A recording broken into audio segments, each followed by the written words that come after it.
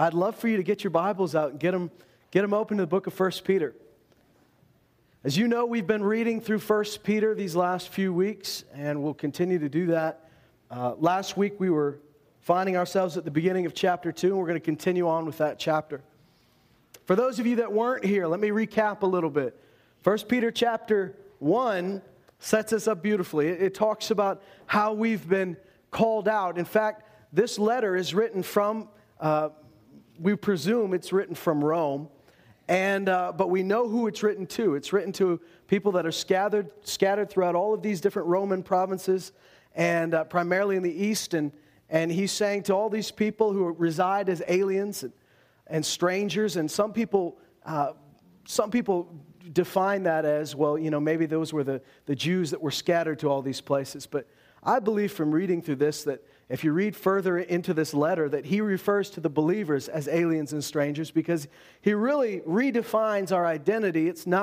We're not identified by the nation we were born to or the culture we were raised in, that we're defined by this new identity. We're defined by our relationship to God. We're defined by the fact that we're his sons and daughters now. And so we all kind of have become aliens and strangers in a familiar land.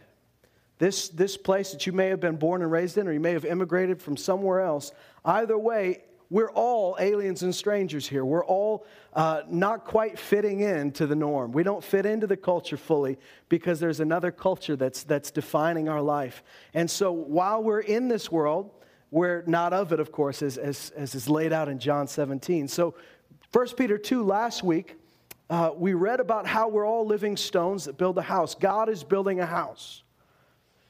And in this analogy that Peter uses, you're not only the stones that build a spiritual house, you're the priests inside the house that offer sacrifices to God, and in many ways, you're the sacrifice itself. So you're three different things in this analogy, but he says these sacrifices are made acceptable to God through Jesus Christ. We're going to continue on with this as God is building a house, as God is building his people. We know that Jesus said that he would build his church, right? It's not our job to build his church. He'll build his church. It's our job to be obedient. It's our job to walk in faith. It's our job to love, but it is not our job to do his job. He's building his church, and he's using us. And as flawed as we might be, he's using us. That's great. But by the time we get to verse 9, in fact, let's back up to verse 6. He says, "For this is contained in Scripture, behold, I lay in Zion a choice stone, a precious cornerstone, and he who believes in him will not be disappointed." Last week we talked about how he says that that's the same stone that's been rejected. It was rejected by the house of Israel when Jesus first came to them. It was rejected by the Gentiles as well. That Jesus has been rejected by every culture across the planet, even though he's the most precious stone that God could have ever given, he still was rejected. But then he says, he goes back to the Old Testament prophets and says, "Behold, I lay a choice stone, a precious cornerstone, and he who believes in him will not be disappointed." If we take this from what we talked about at the beginning of the chapter, believing in him is more than just having it somewhere up in your head that you agree that Jesus died for you, or you would agree that he was the Son of God. Belief is a step further than just acknowledging it in your head. Because really, he's talking about us allowing ourselves to be built together on this cornerstone. And so belief in him also requires that our life is defined by him. Our life is changed by that. He who believes in him will not be disappointed. Another translation says, will not be put to shame. In verse 7, he says this, in verse 9. No, I'm right, verse 7. "This precious value then is for those of you who believe. But for those who disbelieve, the stone which the builders rejected, this became the very cornerstone, and a stone of stumbling and a rock of offense. For they stumble because they are disobedient to the word, and to this doom they were also appointed." Now it's not a fun verse to read, because we think about all the people that rejected Jesus and are still rejecting Jesus today. And maybe you're sitting here tonight saying, at one point in my life, I was that person who rejected Jesus. We talked last week about how he is this cornerstone that is not only so precious to us, but he causes people to stumble. People trip over him all the time, and some people really don't like it. But he says to this doom they were appointed, but then he says this, but you, and this is what we're getting at tonight, you are a chosen race, a royal priesthood, a holy nation, a people for God's own possession. Let's just stop for a minute and take that in. If he had just said one of those things about us, it would have been enough for us to just sit in awe all night. He says we are a chosen race. Now you realize he's not just writing to one ethnic group in this letter, as far as I know. So we've become a new ethnos. We've become a new race. Whatever race we came out of, we became a new one. We are a chosen race, and that's good because it implies that he actually likes us. Even though we probably didn't give him a ton of reasons to like us, he does. He finds us acceptable through Jesus Christ. And so we're a chosen race. We are a royal priesthood. Royal speaks of that kingship. Priesthood speaks of that ministry to God. And so in reality, you see that example in the Old Testament where Melchizedek was a priest and a king, and Jesus became the perfect image of that as he was our high priest and he's also our king. But he has put you in a position where you have royalty, his royalty, flowing through your veins, where we're priests unto our God. Now, we're not priests in the sense that some people might see priesthood. Some people, when you say priest, they picture somebody standing between them and God, which is kind of the Old Testament view of a priest. But the Bible says there's now only one mediator between God and man, the man Jesus Christ. So there's not a person that can stand between you and God. You can't be that person. You can't have somebody in your life that's your mediator between you and God. And yet he calls us priests. So what is this priesthood then? If it's not what we've thought of before, what is it? This priesthood is defined by as we saw a few verses before, it's defined by our ministry to God. He's given us something to minister. He says these priests offer sacrifices that are made acceptable through Jesus Christ. What we're bringing to God, he sees it as a holy offering. Whether that's your life, that's the first thing you bring. You're a living sacrifice. Whether it's the fruit of your lips giving thanks. It's our giving, it's our time, it's our energy. It's all of these things. And we minister to the Lord and we minister to people. But he says we're a royal priesthood. We are a holy nation. Now that word holy we've got to think about, because when we think holy, we tend to think it's synonymous with perfect or somehow cleaner than everything else, and in fact, that's true.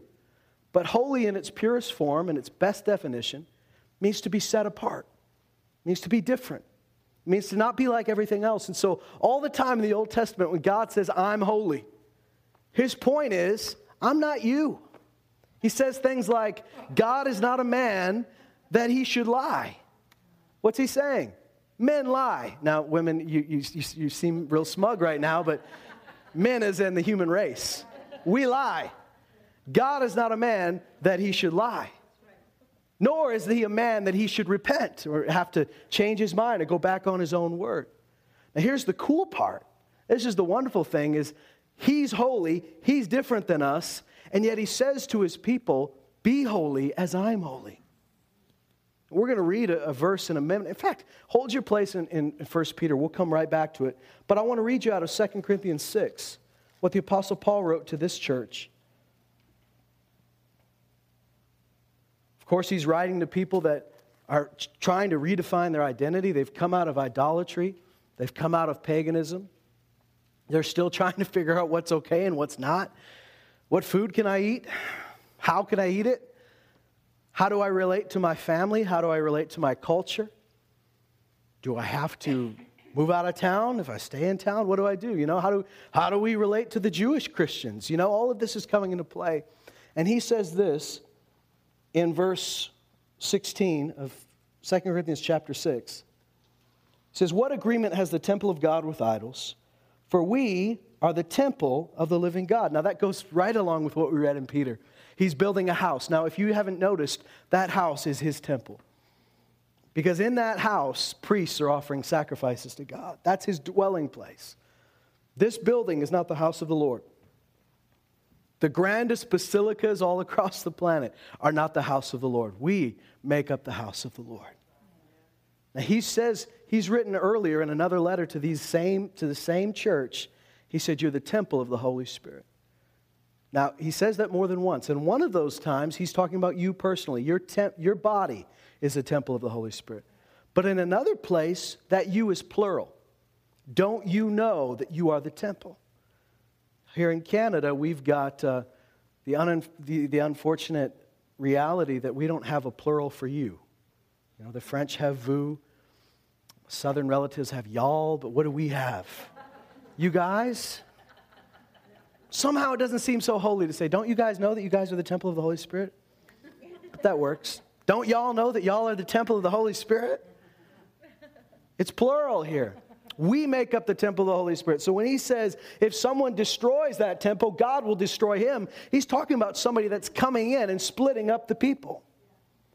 But now think of it. We make up a temple. Not one person, but all of us together. God is building a house, and it's made up of living stones. Has anybody here, does anybody here think that it would be nice to have a grand brick house? Anybody think that would be wonderful? A great brick house, a beautiful brick house.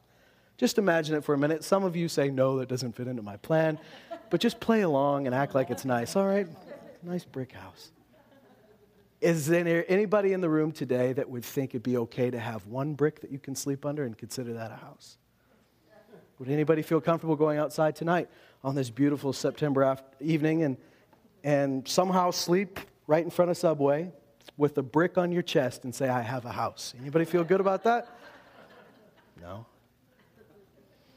So no matter how good the preacher on TV is, no matter how vast your library is, one brick does not make a house.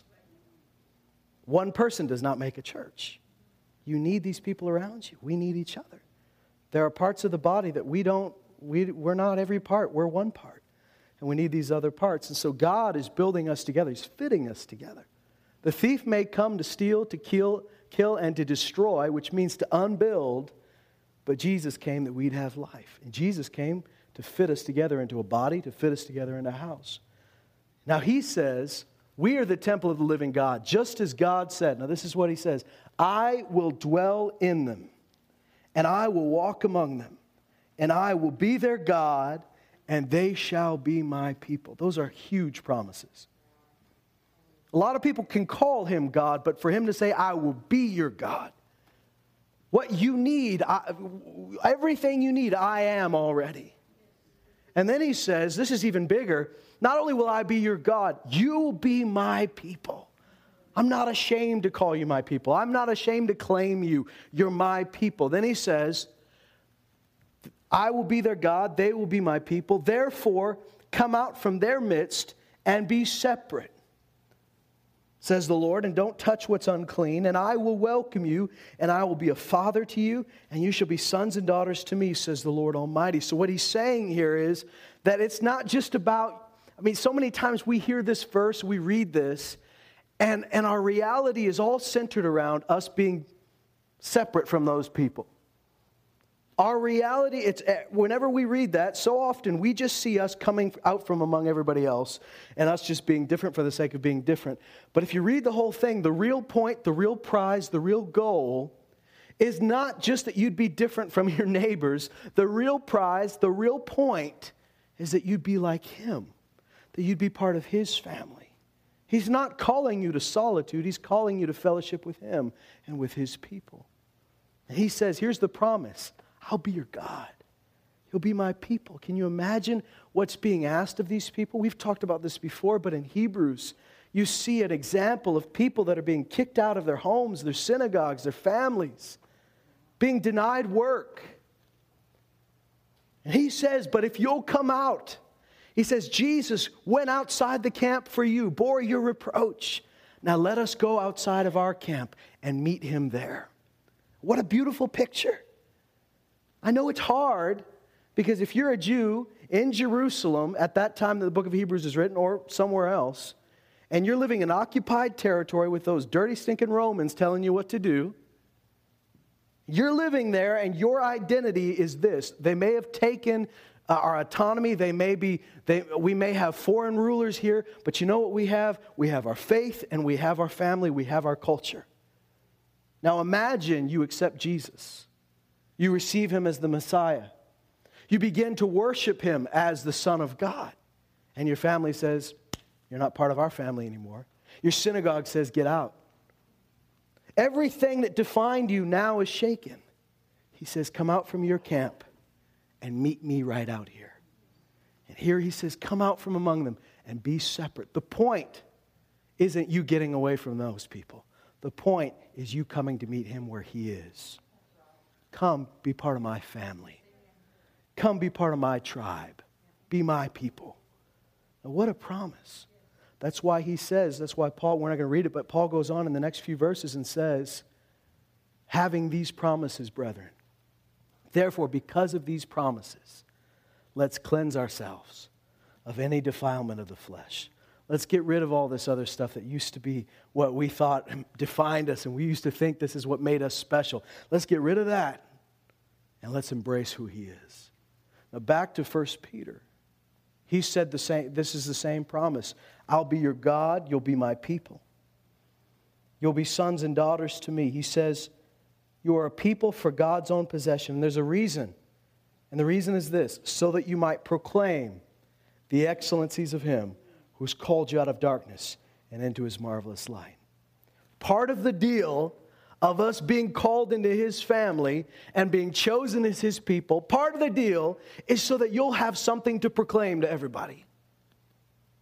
You know, it's throughout the Old Testament that God says more than once that he's chosen his people Israel to show the Gentiles and show the rest of the world his nature and his character.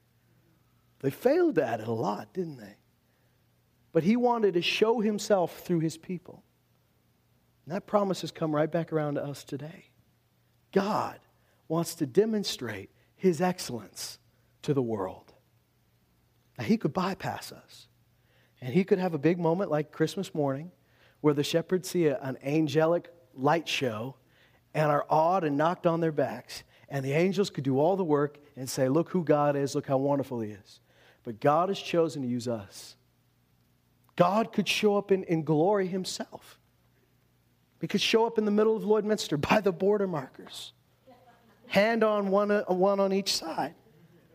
And he could say, look at me. Stand in awe at my splendor. And yet, he chooses to use his people. He chooses to use his people to demonstrate and to proclaim his excellence. To demonstrate and proclaim the excellencies of him who called us out of darkness and into his marvelous light. God is showing off to the world through his own people. He's taking people that couldn't do anything. He's taking the weak and the simple and the base, and he's using them to confound the wise. He says this in 1 Peter 2:10. For you were once not a people, but now you are the people of God. I love that verse. You weren't a people. What does that mean? You're a bunch of different groups. You're a bunch of different races. You're a bunch of different ethnicities. You were from scattered cultures. And now, look around the church. Look tonight at the group of people we have here. Look on a Sunday morning and go. And have you ever asked yourself, what in the world do we all have in common? If not for Jesus, why are we in the same room? But we are not without Jesus. This is the point. We weren't a people, but now we are the people of God. That's our identity. Now, do you realize in order for that to be your main identity, there's some things you got to lay down. That should be the biggest thing in our life. That should be the prime thing that we identify with. God's got no problem with culture, I wouldn't think, as a rule. I mean, there's certain elements of culture I'm sure he has a big problem with. But, I believe that God loves our styles of music. Maybe not all of them. You guys pick your favorites. But I believe he loves the different cultures of the world. In all of these cultures, you'll find traces of him. But those cultures aren't perfect. And those cultures aren't meant to be the main thing that defines us. Now, we've come out of our cultures and we've come into his culture. And he says, you were once not a people. You're a bunch of scattered ragamuffins from all over the place, but now you are the people of God. Is there any better title we could have? Is there any better honor that could be bestowed on us than God says, this is my tribe right here. You're my tribe. You're my people. You're the ones I talk about. You're the ones that I introduce at family reunions. You're my people. We had once not received mercy, but now you have received mercy. That's huge to me. He goes on and tells us, beloved, I urge you as aliens and strangers to abstain from fleshly lusts which wage war against the soul. Keep your behavior excellent amongst the Gentiles, so that in the thing which they slander you as evildoers, they may, because of your good deeds, as they observe them, glorify God in the day of visitation.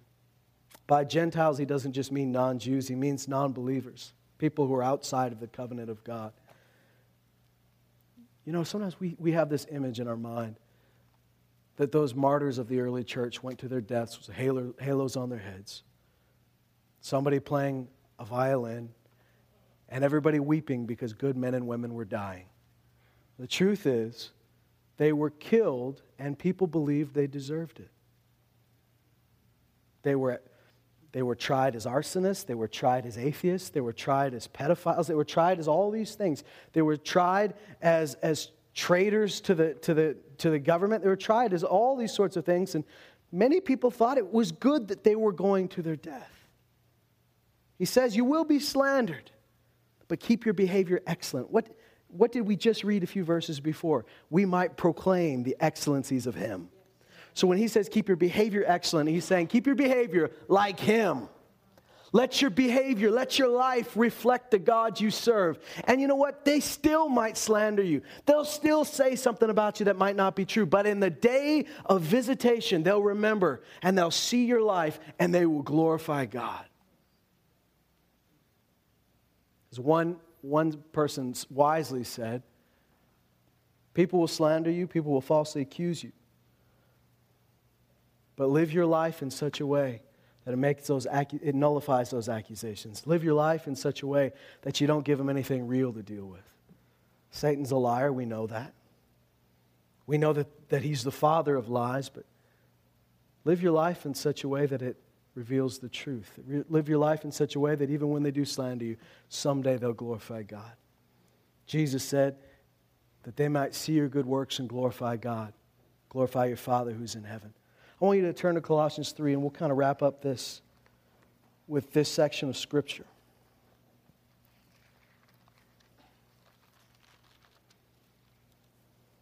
I love Colossians 3. I always have. I can't say I always have, but I have for a long time.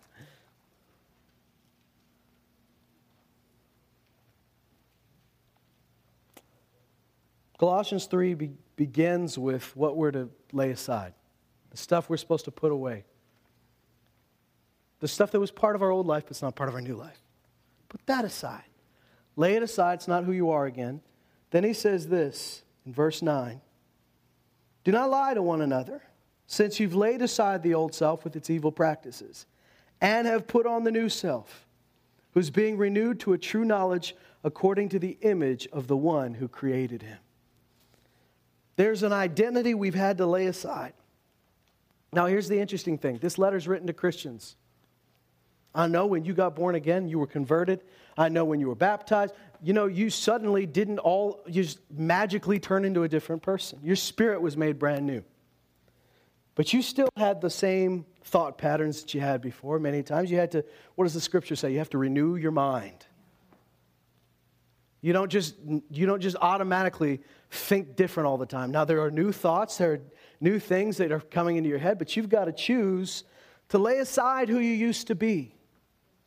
And then there's some Christians, let's be honest, there's some Christians who are defined by not being who they used to be. That's all they are. I used to be an alcoholic, but I don't drink anymore. I used to be an abuser, but I don't hit anybody anymore. And that's all they are. Well, thank God for that. Praise God for that. But that's not the extent of who God wants you to be. Peter said, you've heard of Jesus of Nazareth, how he went about doing good and healing all who were oppressed by the devil. He doesn't say, you've heard of Jesus of Nazareth, how he stayed out of trouble and just generally was a pretty good guy, didn't cause anybody any pain. You've heard of Jesus of Nazareth, who avoided sin like the plague. Jesus was sinless, and yet his life was not defined by who he wasn't. Even though he was the sinless, perfect Lamb of God, if you were to speak of his life, you're not just speaking of what he didn't do. You're speaking of what he did. So you don't just lay aside the old self. You put on the new self. It's talking to believers, so this is a choice you have to make. You have to choose to lay aside the old life. And you got to choose to put on the new life. Well, how do I know what the new self looks like? He says that new self that God has already put in you, has already given you, is being renewed to a true knowledge according to the image of the one who created him. That new self looks like Jesus. The new self looks like him. He's adopted you into his family, and you're looking like your dad. Isn't that a cool thing? I think about that adoption all the time. How, some of you, maybe you got born again at 22. You were adopted into the family of God. Well, if you adopted a 22-year-old into your family in this life, people would be able to tell they weren't part of your family. Wouldn't take a detective to figure that out. This kid doesn't fit. But our adoption was so radical that we were reborn. We were born again. That's a radical adoption. And he says here, now choose that, put on that new self, which is being renewed according to a true knowledge, according to the image of the one who created him, a renewal in which there is no distinction between Greek and Jew. That's a big thing right there. Greeks with their intellectual superiority, the Jews with their religious superiority. There's no distinction between you guys. No distinction between Greek and Jew, circumcised and uncircumcised, barbarian, God help us, Scythian. Because he couldn't just say barbarian. He had to call the Scythians out. Right? The super barbarians, the gross people. I don't know what the Scythians were like in Paul's time, but I know what they were like a few hundred years earlier, and I wouldn't want to go to church with those people. I wouldn't want to eat with those people. And he says there's no distinction between you guys anymore. Barbarian, Scythian, slave, and freeman. What a radical statement in that culture. A super-classed society where there was a whole slave class. And the last thing you'd ever expect is that you'd go to church and that slave might be your pastor. But that's the reality of the church. There's no distinction. You don't bring that into the body of Christ. Well, does that mean I revolt and I cast my chains aside and I kill my master in his sleep? No. In fact, the scripture says you keep going to work and you know what? God will repay you. What your master's not paying you, I'll pay you. He says you win your master over. Because you used to work just while he was watching you. You did it as eye service. But now you work for me. Whatever you do, do as unto the Lord. And he says in Titus, he says, and so tell these people that in doing so, they are wearing their doctrine. They are clothing themselves with their belief. He goes on and he says, there's no slave, there's no free, but Christ is all, and Christ is in all. Now, I want to bring that back to that 1 Peter thought. Remember, we are living stones, but the point of the whole thing is not just you as living stones. The major point is him as the cornerstone. Like we talked about last week, we can all get in unity and still be wrong. Couldn't we? We'd all have a meeting and say, let's just finally just agree on stuff. And we could agree on things that were totally wrong. And we could have the most unified feeling and say, hey guys, there's no strife. There's no disagreement. We're all on the same page. We're of one mind, one heart, one soul. And yet, if you're not in the same page as him, if you're not united with him, you're more wrong than when you started.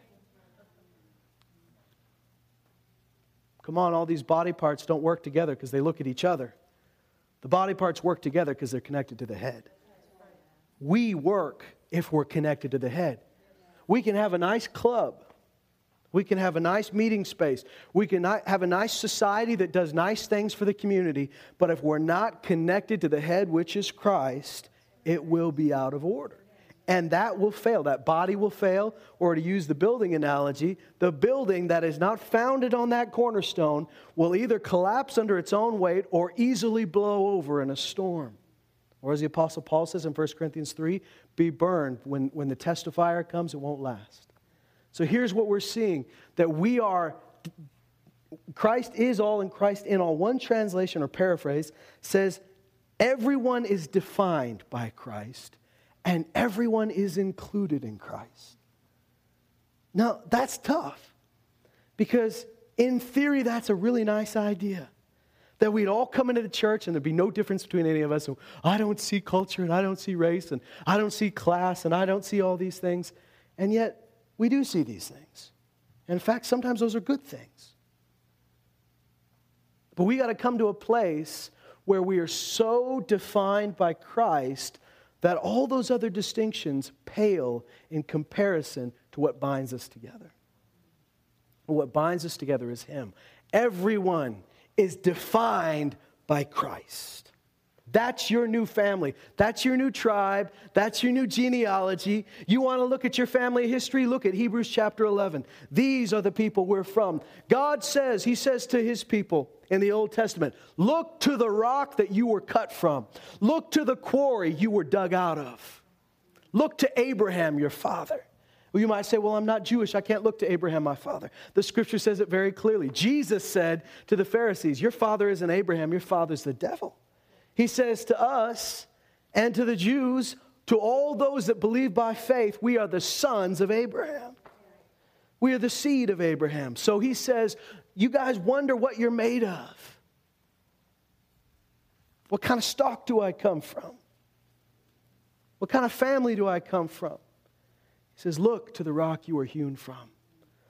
Look to the quarry you were dug out of. Look to Abraham. Look at the stock. You want to look at what you're made of? Look at Hebrews 11. Look at the Old Testament. Look at these men and women of faith and say, this is my tribe, the people of God. So that's not just the Word Church. That's not just the group that meets here. That's the people all over this city. The family of God, the people of God. If that's our reality, the only way the building's going to work is if it's in line with the cornerstone. If that's the focus. That's our precious, that's our choice cornerstone. Here's the promise. I'll be your God. You'll be my people. I'll be your father. You'll be my sons and daughters. Every relationship we have is first defined by that relationship. The way we get along with our brothers and sisters is having a proper relationship with our Father in heaven. If I have that relationship with Him and that's in line, it's a lot easier for me to get along with everybody else. If I am lined up with the cornerstone, it's a lot easier for this building to make sense and me being okay being fitted next to Tony or me being okay fitting next to Trudy because I know that we're all lined up with the cornerstone. I know that these parts work together because they're attached and getting their orders from the head. I know that we can come together and say all those distinctions that used to be a big deal to us. All those, come on, I've pastored for 10 years in Loon Lake. I grew up in Loon Lake, a town which has seen great division over the years because on one hand there's the reserve and on the other hand the town, and they've all got reasons to be upset at one time or another. You know what I mean, Tyra, you know. There's times where they say, these people treat us badly, or these people disrespect us, or these people get this money, and we don't get this. And to experience the wonder of walking into a church where those people become family when they come and worship together, when they eat in each other's homes, and when they see the hand of God move so that you're not just putting up with each other anymore. Now you love these people more than you love your neighbor down the street, more than you love your natural family. There is a love for the family of God. We have to allow ourselves to be defined differently. And we're defined this way. You'll be my people. You'll be different. You'll be aliens. You'll be strangers. You'll find that you no longer fit in so well with the rest of the culture. But you'll fit with me. You'll be part of my family. I'll be your dad. These will be your brothers and sisters. Come out from among them and come out to where I am. Every relationship is defined by that relationship. Let's allow ourselves to be redefined. Let's allow our church to be redefined. Let's every now and then examine, are we oriented properly? Are we just comparing ourselves with one another? Are we just finding our place based on where this person is or where this person thinks I should be? Or are we finding our place based on where he is? Yeah. Do I really look around and say, no, come on, guys, I'm not saying that you go, what, you're Filipino? I didn't notice. Let's not be silly, right? Tony, I didn't notice the truck you had. It could have been a moped for all I know. We're all the same. You notice these things, and I think there's times to celebrate these things. But there is no need now for a distinction. There's no barrier between us based on these things. You know, I think it's a good thing in certain countries where there's ethnic groups that speak a different language. I think it's a good thing for them to be able to gather together and worship God in their own language. I think that's great. But what if we all speak the same language? Do you think it's a good idea for us to separate based on race? No. It might be easier, yeah. But I don't think it's a good thing. I don't think it's a good thing for us to have a youth church and a senior church. The youth church can play their loud music and the senior church can play their hymns. Is that easier? Absolutely it's easier. Is it what God's looking for? I don't think so. Would it be easier if we just had a certain class of people meet over here and a certain class of people meet over here? Sure, it would be easier. But you know the only division that I find in the New Testament that's allowed in the church is a division between unbelief and belief. That's the division that he draws the line in. You believe, you disbelieve, there's a division right there. He says this, to the believers, he's the precious cornerstone. To the unbelievers, he's a stone of stumbling and a rock of offense. And they're headed for doom. But no other distinction is allowed. Does it mean we don't notice our differences? No, we notice our differences. But if we turn our face to him and say, we're now defined by you, those differences aren't as important as what brought us together, and that's Jesus Christ. Let's stand up together, and we're going to pray.